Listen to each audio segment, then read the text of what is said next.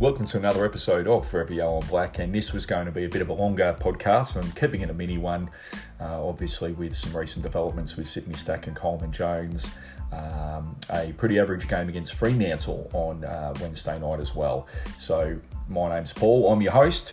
You can always get me on Paul_football on Twitter and follow us on Forever Yellow and Black on Facebook and Twitter as well. And as always, go Tigers.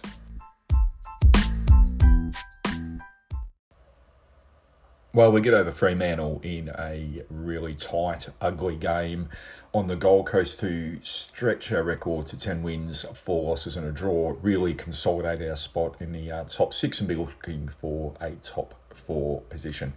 And that's what I wanted to talk about in this podcast. It is Friday, but as of probably just before midday, reports came out of Sydney Stack and Coleman Jones getting into some issues on the Gold Coast in a nightclub strip early on Friday morning. And if reports are true, and I'll just leave it at that. If alleged reports are true, I'm absolutely furious with these two morons. I don't want them at the club anymore. Very strong talk, but you have to realise age isn't an excuse. You take a contract on. You're taking a contract not just for money, you're taking a contract with your fellow teammates, you're taking a contract with the club and with the Richmond Army. We talk about club culture, we get stuck into clubs like Collingwood all the time, or clubs like Essendon. Well, you know what? Every club has idiots at their club, every club does idiotic things at times. We can't be on Mount Pius. We've obviously already had the issue with Brooke Cotchin breaching protocols, suspended $25,000 fine, I believe, there, which now, if the overnight or this morning's issues are proven true, and it's very, very likely they will be, then we're looking at $100,000. Now, people might go, oh yeah, the players can just pay that, no problems. But actually, from what I'm reading, comes off our soft cap. And if that's the case, that's potentially another 1 or 2 jobs that's gone from a club that's already lost a lot of people with the COVID-19 restriction of trade and income.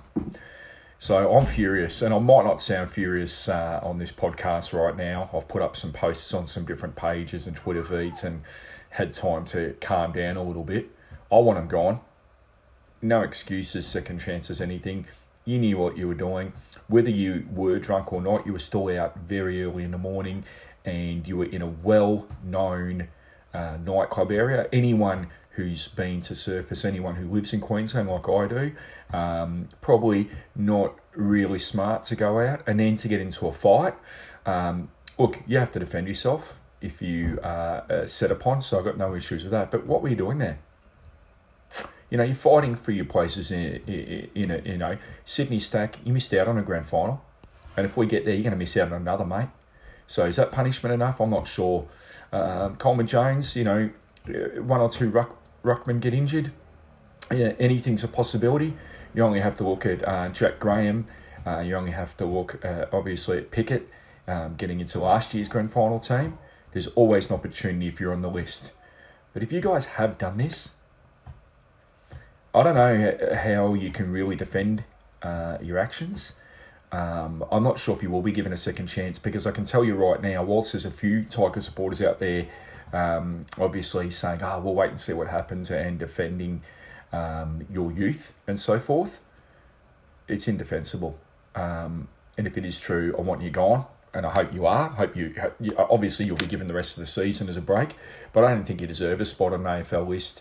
There are people losing their lives. Like, let's be honest about it. COVID-19 is costing lives. It's costing livelihoods.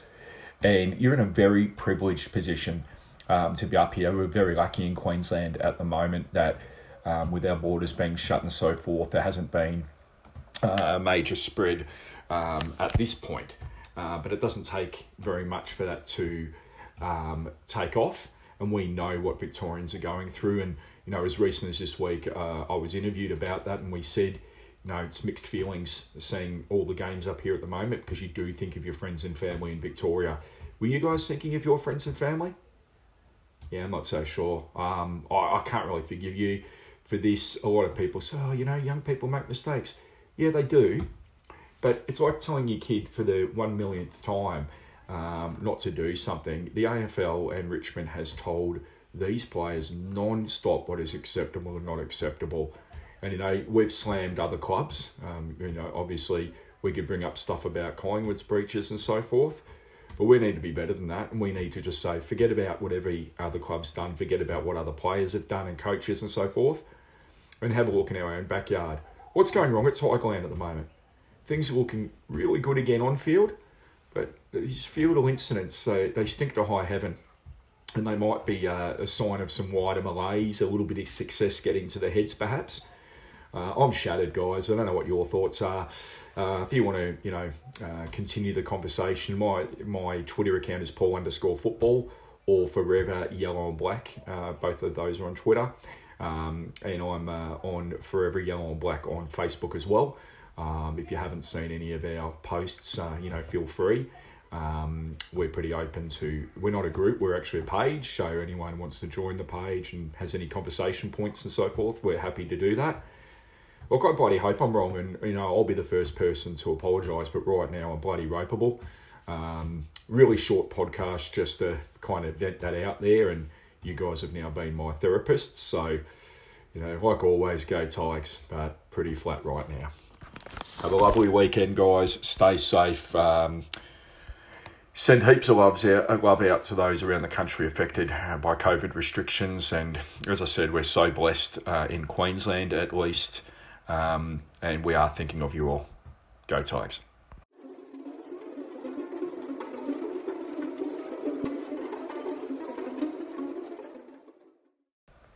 Wednesday night, less than a week after we demolished West Coast Eagles, we went back to Metricon and played Fremantle in a game that most people expected us to win comfortably. Fremantle always give us a tough game, try and keep the ball off us, frustrate us, and it got a bit of a worry late in the game that Mundy might do a Mundy and get back to us as well.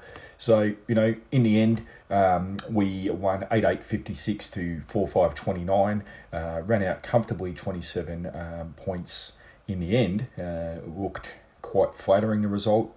A very flat game. Probably, having been to all the games in Queensland, probably one of the games beside the Sydney game that had the most moisture. Had been warm day, late 20s, fair bit of humidity that night. And it's really going to probably give us a bit of a preview of the night grand final late October, when it will be really hot. You expect around 30 degrees plus at that time of year in Queensland, and humidity can be 80-odd%, 60 to 70 at night. So if it's a preview of the first night grand final, there's going to be a lot of balls slip through the fingers and so forth as well. But a very even team performance, and weren't too many standouts in terms of a lot of possessions. Jack Graham really good. Thought Jack and really jumped at the ball quite well with Lynch, bring the ball to ground, letting our smaller players kick a few snaps around the corner and so forth. So, very, very big scare at 3/4 time, only leading by a goal. Our legs seemed to give us away a little bit. We had played 4 games in 16 days, like a lot of clubs have to at the moment, a lot of backing up, but maybe coming down from a huge win against West Coast.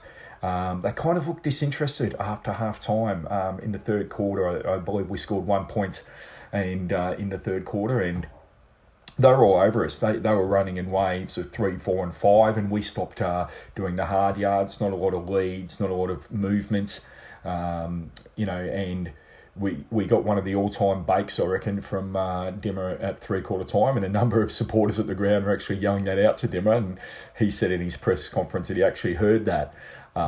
So that was really interesting. But, you know, I would love to have heard all the words, but you could see the intent in those words. So we came out in that final quarter, and I don't want to say ran over the top of them. We just executed better. We got back to the efforts in the first quarter that we did well. So in the end, when we had to have, after 15 games in a really strange season, if you told me we'd be 10 wins, 4 losses and a draw, I would have taken that. I probably would have given you maybe the tip of my right index finger. But after this, we've now got a break until Friday week, where we will be facing Geelong. And, you know, in a previous section, we've talked about an incident with Stack and Coleman Jones.